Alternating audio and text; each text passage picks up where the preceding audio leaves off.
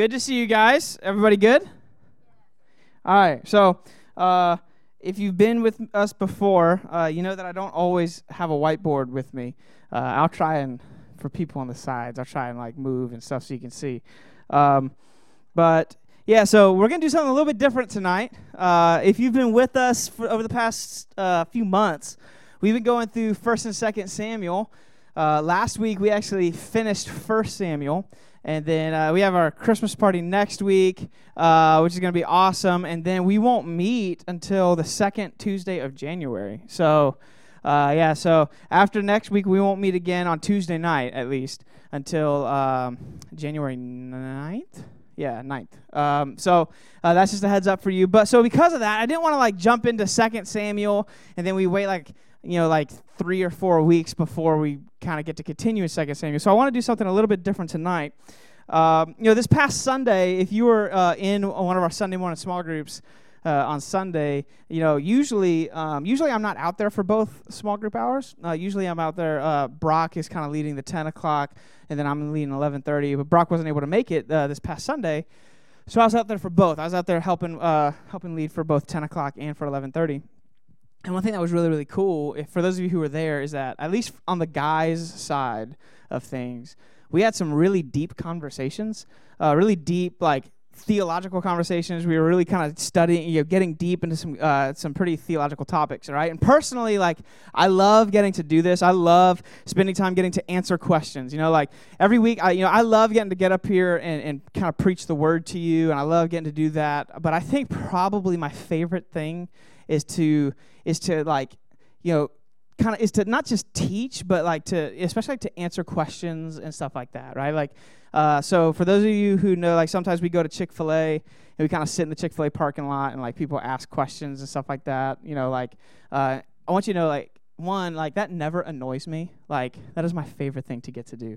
Is to be able to kind of help bring some clarity. And over the past several years, man, I've had countless conversations. Some of those conversations with many of you in this room, and it's been really awesome getting to do that. But I think one thing that's important is for me to understand, is for you guys to understand what my job is as your student pastor, right? So Ephesians chapter 4, verse 11 and 12 really kind of gives this picture. It's Paul writing to the church in Ephesus, and he says this. He says, "And he," meaning God, "gave the apostles, the prophets, the evangelists, the shepherds and teachers to equip the saints for the work of ministry, for building up the body of Christ." So what that verse says is essentially this, is that the primary job for me as your student pastor, as a pastor or a shepherd, as he was saying in this passage, my primary job and objective is to equip you. Is to equip you not only not to just do this or do that. My job is to equip you for the work of ministry, to live out your Christian life in such a way that glorifies God and fulfills the Great Commission. That is my job. And what we have for a lot of Christians today, not just young people, old people, in the middle people, this is all people, is that we have a lot of people who are very informed but not equipped. Does that make sense? So you have a lot of Christians who are informed but they're not equipped. And here's what I mean by that. They're able to repeat what they have heard, but they're not able to answer questions for themselves. This is where a lot of people, and maybe you can find yourself in here, and here's one thing I want you to know, that there's no shame in this, right? But what we have is we have a generation, or actually we have generations of Christians, especially in America, where they don't really know they're almost overwhelmed with what they should do with their Bible. So they're able to repeat the answers that they have heard, but they're not able to come up with answers to the questions that they may have on their own. For instance, it's like some people are really good, they can eat a meal that's been prepared for them. But if you were to lock them in a grocery store, they would starve to death. Do you see what I'm trying to say? They could eat the meal that's been prepared for them, but if they were responsible for having to prepare it themselves, they would starve to death. It's like the old adage, right? If you give a man a fish, he'll eat for a day. Have you ever heard this? Yeah, you give a man a fish, he'll eat for a day. If you teach a man to fish, he'll eat for a lifetime. So my goal tonight is to be able to teach you how to fish. Now, we're not going to be able to get into as much of it as I want to. The things we're going to talk about tonight, we could spend hours talking about this. We could do series on these type of things. But what we're going to do is we're going to kind of hit just high surface level things at this. And it's ultimately what I want to talk to you about tonight is this. When you have questions, how do you find the answers to them? When you have questions about theology or about God, or you have questions about the Bible, or you have questions about moral issues, or you have questions about ethical issues, you have questions about the things that as young people in our culture today, you're going to be faced with certain things, and you need to be able to know how to answer. Right? When it comes to, when it comes to the LGBTQ type discussions, when it comes to the abortion discussions, when it comes to the things that people are really passionate about, how do you and I, as Christians, come to a biblical worldview and answering a lot of these different things? And that's what we're going to try and do tonight. So what I'm going to try and do, we're going to see how this works, is we're going to kind of walk through this, and then I want to kind of give you opportunities to ask questions afterwards, okay? So what we'll do is when you go to your small groups, we've done this once before, is that I'm going to stay in here, and if you have like specific questions about things that we talked about and you want to ask, like we'll do like a Q&A in here. If you don't want to, then you're cool. You can go to small groups, okay? But I just want to kind of help you guys out with that. You guys with me? All right. You smell what I'm stepping in? You tracking? Okay. First thing I want to get into, before we go any further, I want to open with a verse, Deuteronomy 29:29. And I want this to be the verse that you keep in mind whenever you have questions, especially difficult questions. Deuteronomy 29:29 says this: "The secret things belong to the Lord our God, but the things that are revealed belong to us and to our children forever, that we may do all the words of this law." Now, this is at the end of the book of Deuteronomy, and ultimately, here's to kind of give you a little picture of where we're at. So, the people of Israel, Moses had led the people of Israel out of slavery in Egypt. He gives them the law at Mount Sinai. This is the book of Leviticus, right? God gives Moses the law, and then they wander the wilderness for 40 years. And then they're about to, a whole generation has come and gone, and now they're about to enter into the promised land. And Moses is giving the law again. That word Deuteronomy, Deuteronomy, what that is, it's the second law. It's the second giving of the law. That's what that word means. So he is repeating the law to them, and encouraging them of, hey, this is what God commands of you. And in doing so, in the midst of reminding them of this law, reminding them of how to obey, he's going to remind the people also how God speaks. And there's two things that are very important for us. When we talk about wanting to seek answers and study Scripture, there's two things that we need to keep in mind that we see in this verse. First, God does not reveal everything. God does not reveal everything to men or to women. That there are some things that only God knows. There's some things that only God knows. And the Bible will frequently refer to this. It'll say, like, the mystery of his will, if you've ever heard this. Or Isaiah 55, where it says that my ways are higher than your ways, and my thoughts are higher than your thoughts, right? This idea that, man, that God, that there are things that only God knows and you and I do not know. There are things that God has hidden from us that only he knows. Now, here's what this also means, is that God does not give you all the answers. But here's what you need to know, is there are going to be times where just because you do not know the answers does not mean that there are no answers. This makes sense.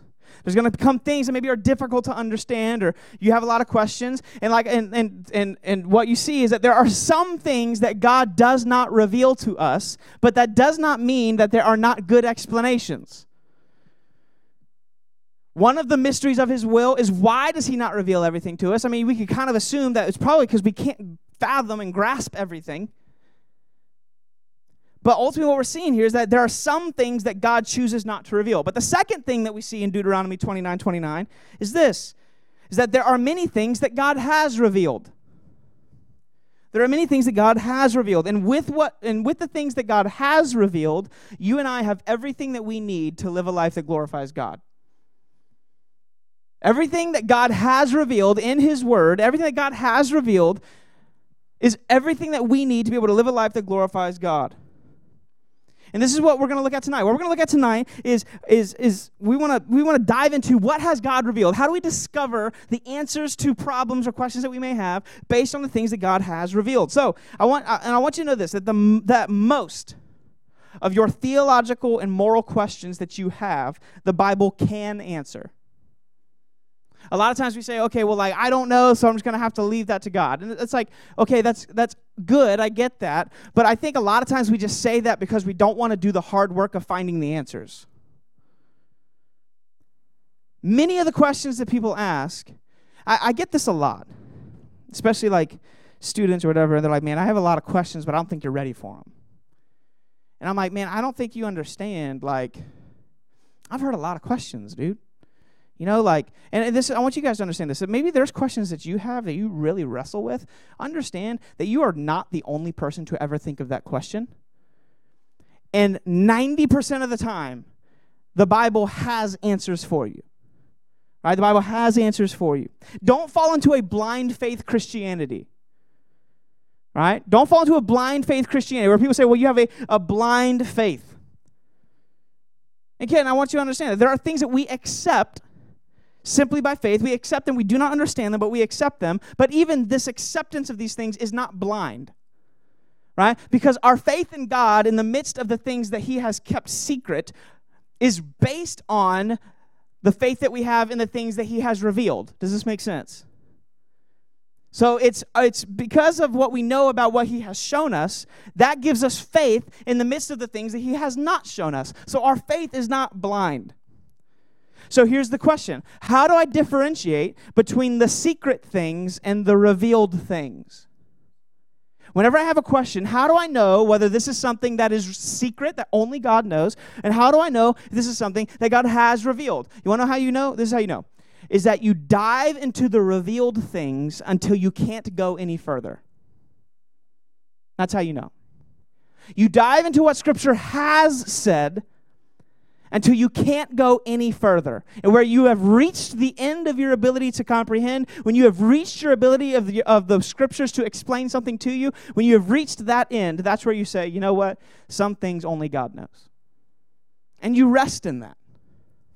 So that's the first thing that I want us to kind of understand. So, now, when we talk about the things that God has revealed, how do we seek answers based off the things that God has revealed? There's three things I want us to do tonight, and it's three things, and I'm greatly simplifying it. But I want you to know, whenever you ask me a question, Chick-fil-A parking lot, lobby, in here, whatever it is, this is the process that I go through. There's three things. First thing is this: know God. Know God. If you want to be able to answer questions, know who God is. When you ask me a question, the first thing that I do is, what do I know to be true about God? And how does that apply to this question? It's not very complicated. It's, what do I know to be true about God? And how does that truth apply to what I have just been asked, or about this situation or question that I am confronted with? Everything in the Bible, I want you to understand this, everything in Scripture and everything in life is understood properly through understanding who God is. You want to know how you know you're a sinner? It's when you understand the holiness of God. When you understand that God is holy, you understand that you are not. We see this in Isaiah chapter 6, when Isaiah sees the vision of the throne room of God, and when he sees this vision, what is his immediate response? He says, "Woe is me. I am undone. I'm a man of unclean lips, and I live amongst a people of unclean lips." What does he see? He says he sees God, and the first response he has is, "I am a sinful man." How did he know that? Did God say, "Isaiah, you're a sinful man"? No. What he saw the glory of God, the holiness of God, and then through knowing God, he knew everything he needed to know about himself. When you know God, and I'll tell you this, most of your questions would be answered if you just knew God. Most of them. There's a lot of questions that we think are very complicated. But when you know who God is, all of a sudden they're not that difficult to understand. Now, I think it's important that we also understand this, that there is a slight but massively important difference between knowing God and comprehending God. Okay?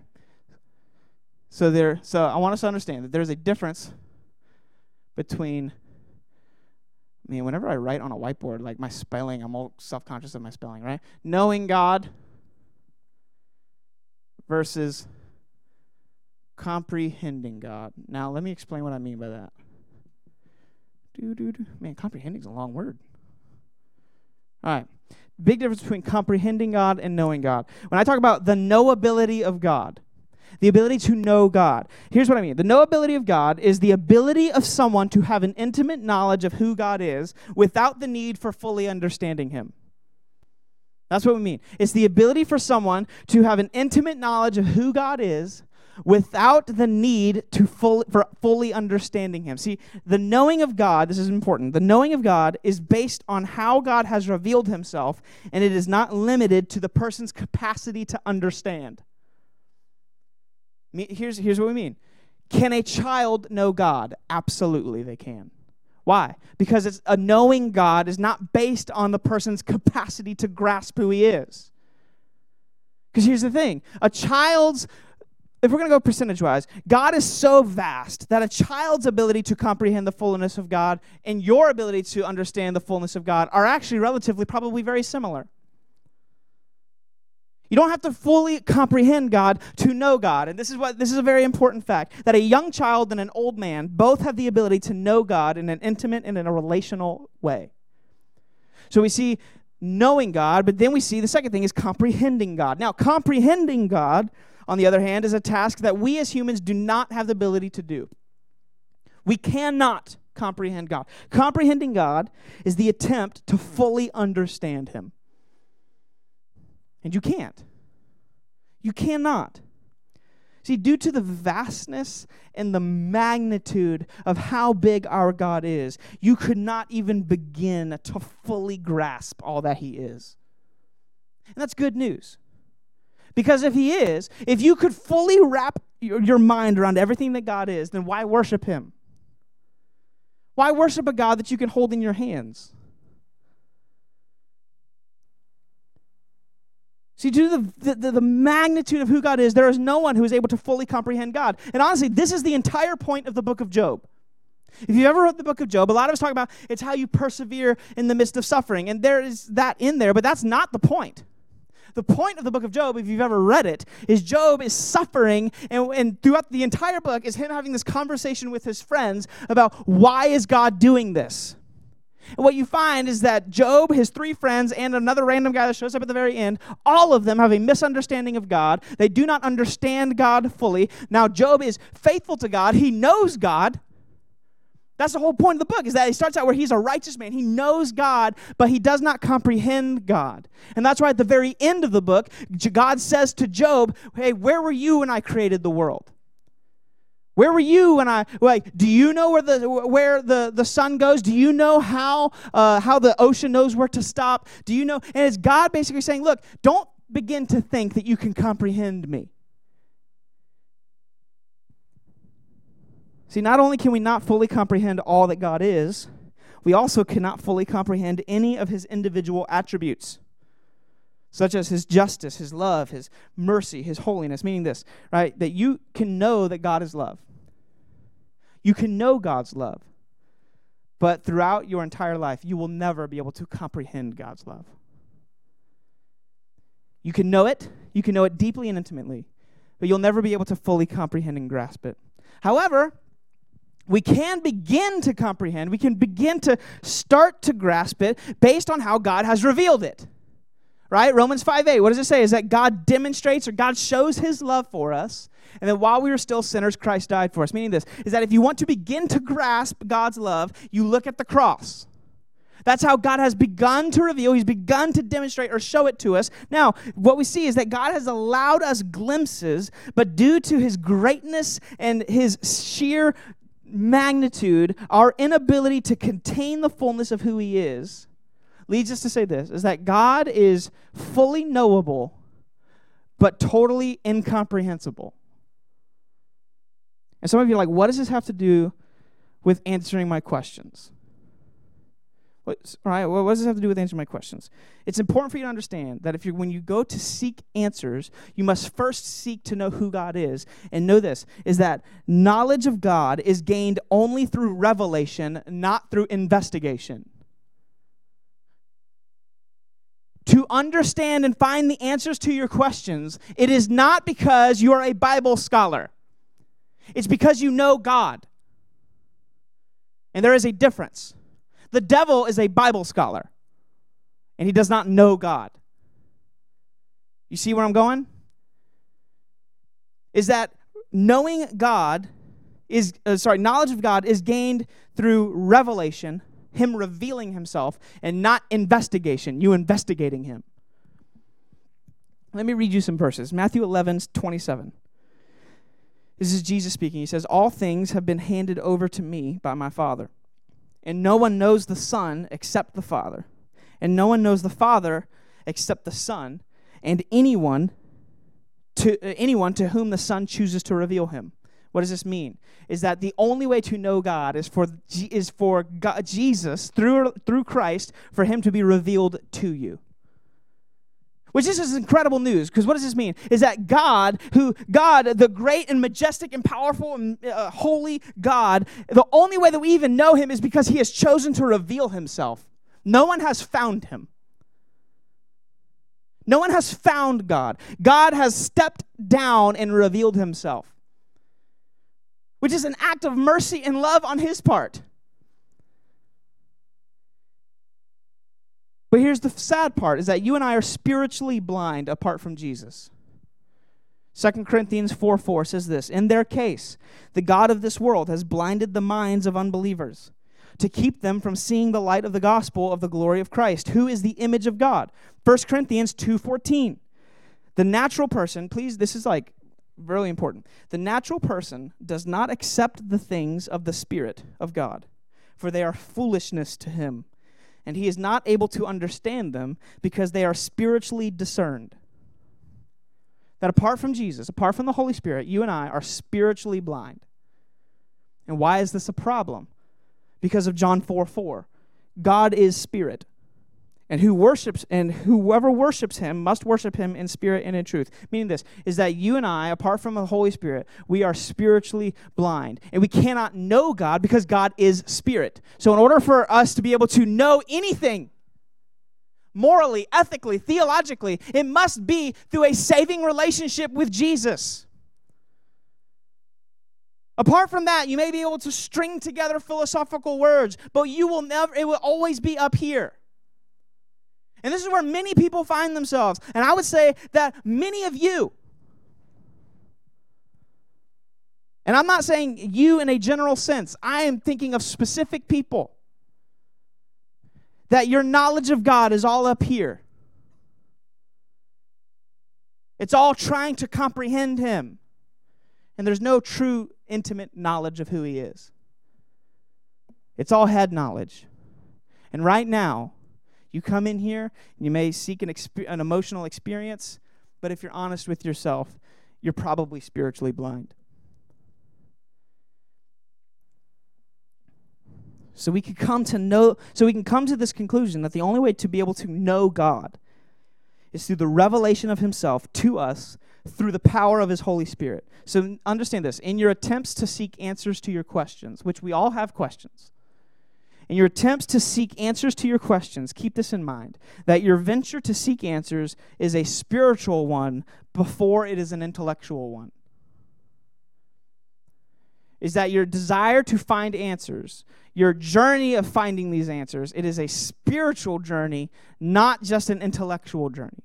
And if your desire to find answers to your questions, all you're doing is this intellectual battle, and you never pray about it, then you're starting off on the total wrong foot. So does that make sense? So you want to know God. Know who God is. Whenever you read the Bible, the first thing you should seek to understand is, what does this reveal to me about God? Not what does this teach me about myself. Not what does this teach me about my friends. What does this teach me about how I should live out on Monday? No. What does this teach me about God? And then based off that truth, how does that truth about God impact the way that I live on Monday? This makes sense. All right, so know God. The second thing is this: know the Bible. Now, when I say know the Bible, some of you are like, great, thanks. Right? Yeah, if I knew the Bible, this wouldn't be so hard. But I don't necessarily mean like just read it, which you should. I don't necessarily just mean read it. And this is where probably we're going to spend most of our time tonight. It's not just read it, but know how to read it. Know how to study it. I think that we spend a lot of time telling people that they should read their Bibles, and we don't spend a whole lot of time teaching them how to read their Bibles. I think if this is one thing for me that I wish I would have learned younger, was how do I read this book? How do I read this? How do I study it? How do I understand it?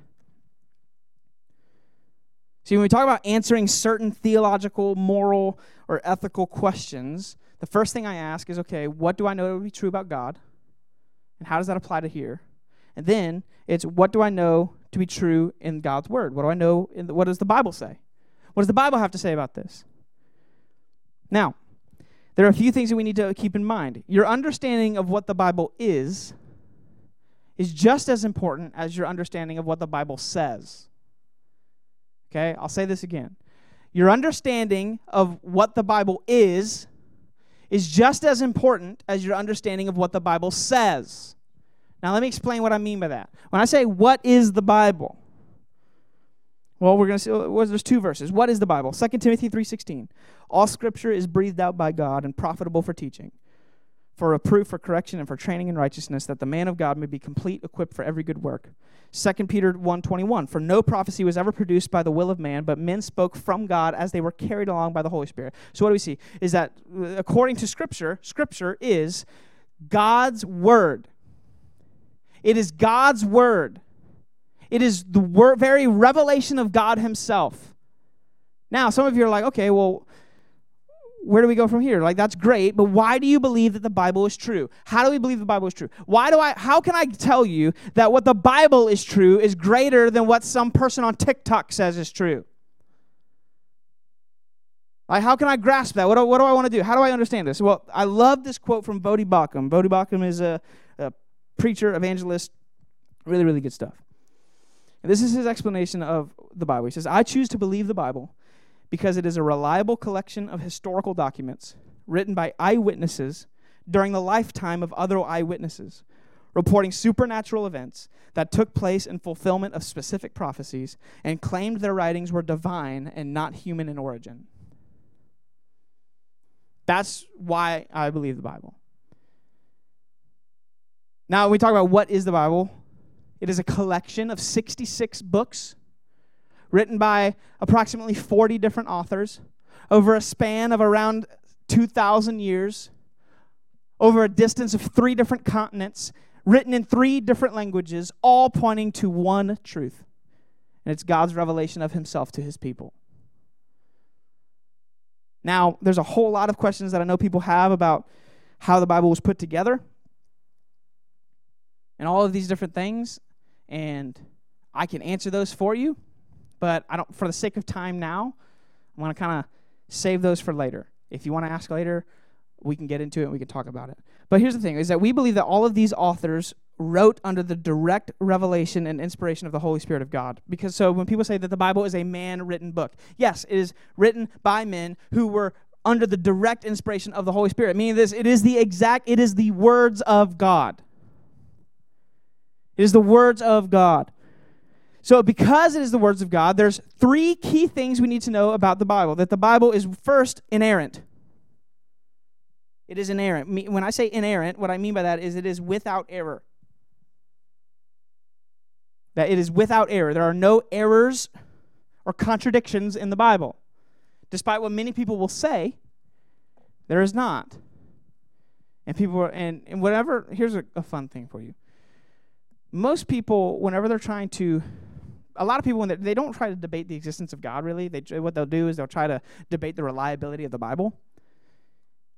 And they'll typically, a lot of people will say, well, like, there's so many contradictions in the Bible. And don't aggressively, but just simply ask, could you point me out one? And very rarely are they actually able to do that. And if they are able to do that, it is always taken out of context. Or it's always one of them is greatly misunderstood, right?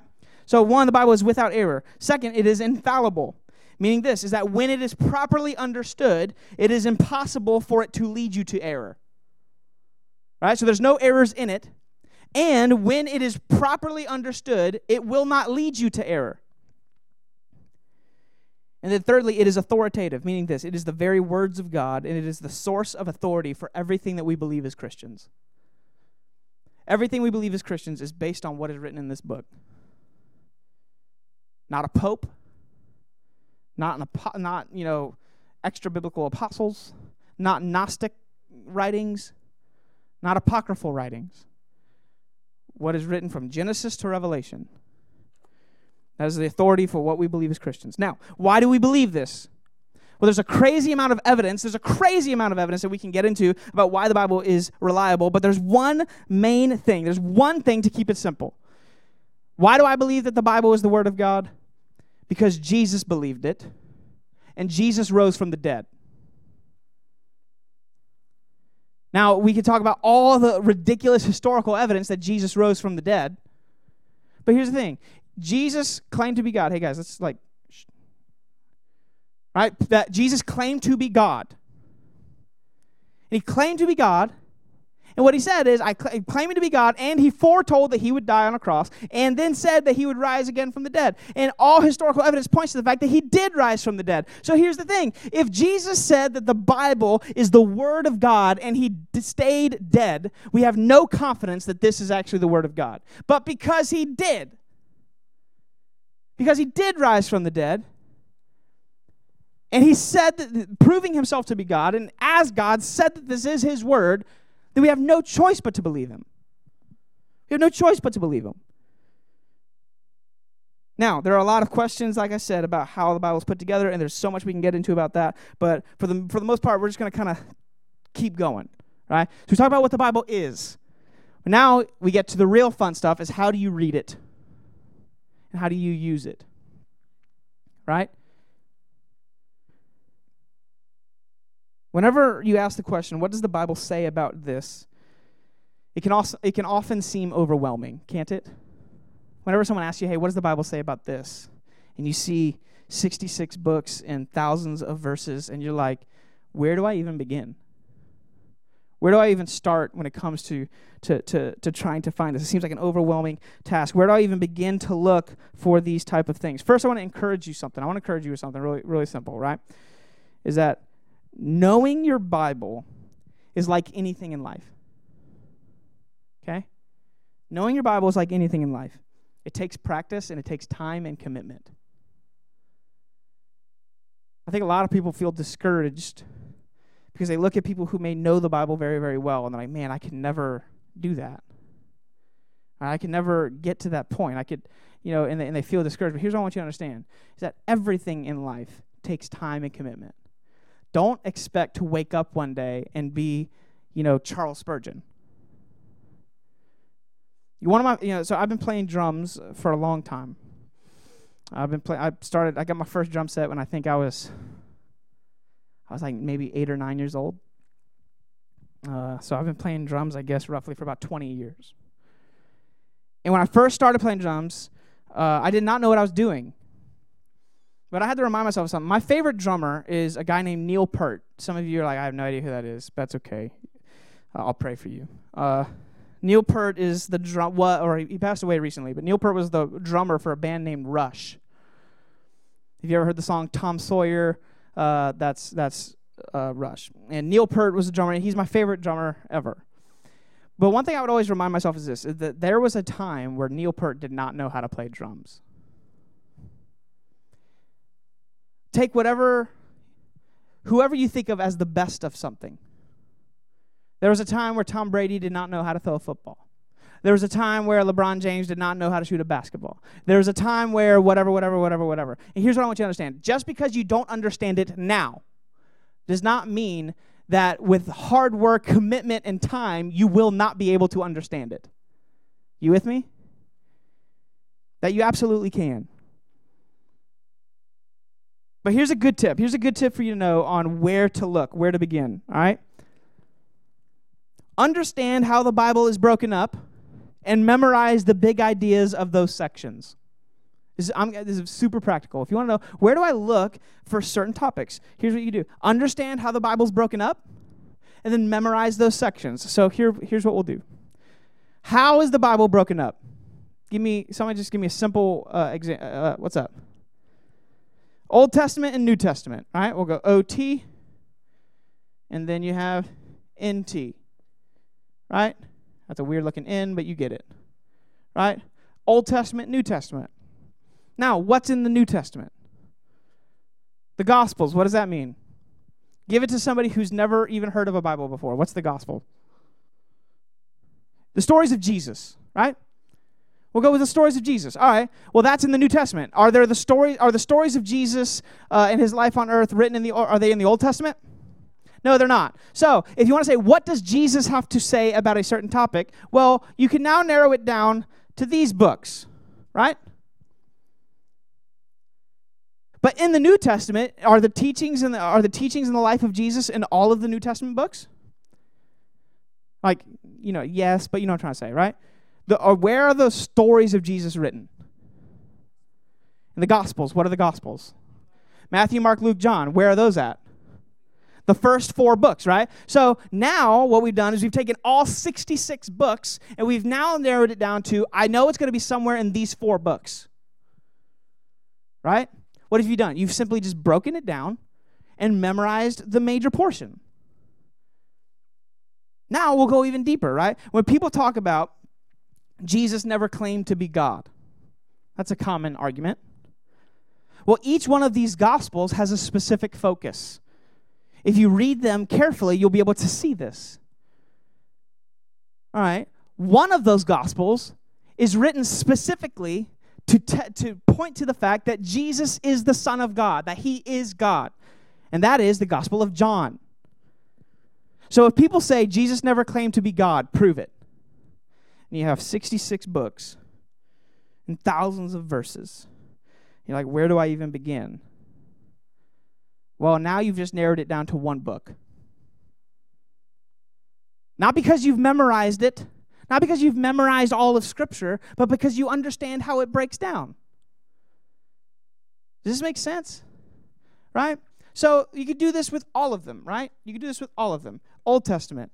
You could break the Old Testament down into a few different sections. You can go, all right, there's historical narrative. Or historical narrative, and then you have and the law. Right? See, these are like the stories of things that happened, right? So, all right, so when I think of the first 5, when I think the law, I think the first 5 books. That's the first 5 books of the Old Testament is the law. Okay?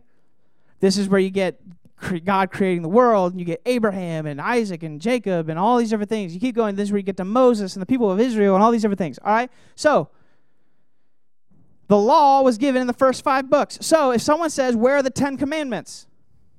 Where are they going to be? All right, the law. Now, if you know of those first 5 books, Genesis, everything leading up to Egypt, before Egypt is in Genesis. Everything that happened in Egypt is in Exodus. In Egypt and after Egypt. Well, when was the 10 Commandments given? Right after Egypt. What does that mean? Is that the 10 Commandments are in the book of Exodus. Now, I know that it wouldn't have been in the beginning. It would have had to be towards the end of the book of Exodus. Why? Because the beginning, they were in slavery. And they weren't, so what is this? What are you doing? Is that you're breaking it down and just keeping an understanding of what's the main idea. Right? You get historical narrative and law. And then you have, and this leads all the way into the kings and different things like this. It's for 1st and 2nd Samuel. So 1st and 2nd Samuel, if anyone asks you, where's the story of David and Goliath? You know that the stories of David are in 1st and 2nd Samuel. Right? And the reason I say this is that a lot of times you'll talk to people and they'll say, well, what does the Bible say about this? And they're like, well, it says here in this book, blah, blah, blah, blah, blah. Like, I do this a lot. And you could be like, how does he memorize that? I'll be real with you. I rarely can tell you chapter and verse. But I can tell you generally where it is. Why? Because whenever you have something that seems overwhelming, you break it down into manageable chunks. Manageable chunks. And we could spend a long time on how to do this, but for the sake of time, we're going to keep on going. All right? So the best way to approach the Bible and not be overwhelmed by it is to break it into smaller pieces that are easier to digest. Now, once you have found where to look, now you know where to look. Okay, once you've gotten to where to look, how do you read it? How do you begin? How do you understand it? Here's the main thing. I have said this a bajillion times, but if I've said it, I say it a lot because it's important. Understand the context. Context.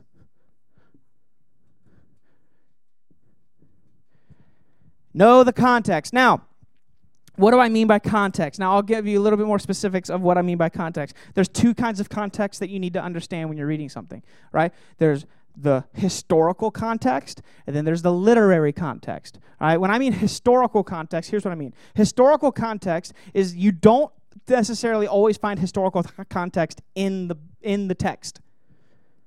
Historical context is, when was this written? When was this written? Where was this written? What was going on at the time that this was written? What were some of the things that were going on in the world at this time? Whatever it may be. A perfect example of this is when you read the Gospels. See, when you leave the Old Testament, there's priests and there's all of these different things. You have the prophets and everything. Then when you jump into Matthew, and then when you jump into Matthew, there's Rome is in charge. Where'd Rome come from? Pharisees. There's no Pharisees in the Old Testament, so who are these Pharisee guys? What is going on? And understanding the historical context is going to help you a lot. There's historical context, then there's the literary context. And this is what this means, is what is written around the text that you're reading. If you're reading John 3:16 and you want to know the context, well, what does John 3:15 and 3:17 say? Right? What's the context? Where are we at? How do I understand all these things? Who wrote this? Why did they write it? All of these different things. Does this make sense? You with me? I'm not losing you, am I?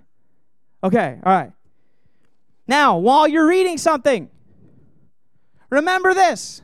Not every time, not your first answer that you come up with. Let's say that you're seeking an answer, you find a text, you read it, you're like, oh, this answers it. Be very careful. It's very rare that the first answer you come up with is the correct answer. Okay? Not all the time is the first answer you come up with going to be the right answer. And why? So what do we do? All right, here's a possible answer for this. Now what do I do? How do I know if this is the right answer? I ask this. Does this line up to be true with what I know about God? And does this line up with what the rest of the Bible says? Very simple. So here is a good principle for you.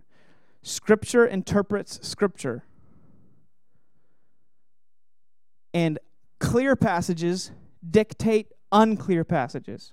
So let me give you an example. If people were to say, let's say that the Bible says the sky is blue, right? In the book of Second Opinions, it says the sky is blue. And then you read in First Hesitations, which is not a real book, okay? First Hesitation says, well, the sky is not red. Okay. Well, if I read the sky is not red, that means, well, it could be pink. It could be yellow. It could be green. It could be white. It could be black. It could be gray. It could be brown. It could be lavender. It could be chartreuse, right? It could be all of these different colors. I just know it's not red. So it helps me a little bit. But you see, there's another verse that says that the sky is blue. So what does this mean? Is that the verse that says the sky is blue is telling you what the other verse actually is pointing to. You with me? Is that clear passages that are clear, dictate what the other ones mean. And this is super important right now, where we live in a culture where people say, well, the Bible says this, when that's not what the Bible says. When people say, hey, you can live however you want, Jesus loves you. Yes, he does, but no, you can't. Right? This is especially especially popular when he talks about the topics of like homosexuality and things like that today. Right? You guys. Right? When people talk about like homosexuality and stuff like that, they'll point to a verse that'll say, whatever. And they're like, see, this doesn't really mean that. It means this, whatever, and ba-ba-da-ba-ba-da-ba. And you're like, okay, well, what do you say about this verse that says, those who do this, this, and this, and those who practice homosexuality will not inherit the kingdom of heaven? What do you do with that verse? Because it's very, very clear. What does that mean? Is that verse that is very, very clear should help you interpret what the one that's not very clear actually means. Because the one that's not very clear is not going to contradict the one that is clear. And this is how, here's the thing. You cannot establish a theology or a belief system on one verse. If it only says it one time and it is not black and white clear, you need to be very cautious. Very cautious. So again, when people say the Bible contradicts itself, please understand that it does not. That oftentimes when people say that, it's because they're misunderstanding one, if not both of those verses. So we know this. Know God, know the Bible, and the last thing is this. Know the point. What's the point of all the Bible? The point is that Matthew 5:17. Jesus says this to the crowd in the Sermon on the Mount. He says, do not think that I have come to abolish the law or the prophets. I have not come to abolish them, but to fulfill them. Now, the law and the prophets is the entire Old Testament. Okay, the law and the prophets is the entire Old Testament. Now, you could break that up more, but so what Jesus is saying, he's saying everything in Scripture points to me. Meaning this, is that in your attempts to seek answers, don't be surprised when all of your answers somehow point you back to Jesus. And if your answers do not line up with the gospel of Jesus, you have the wrong answer. Simple.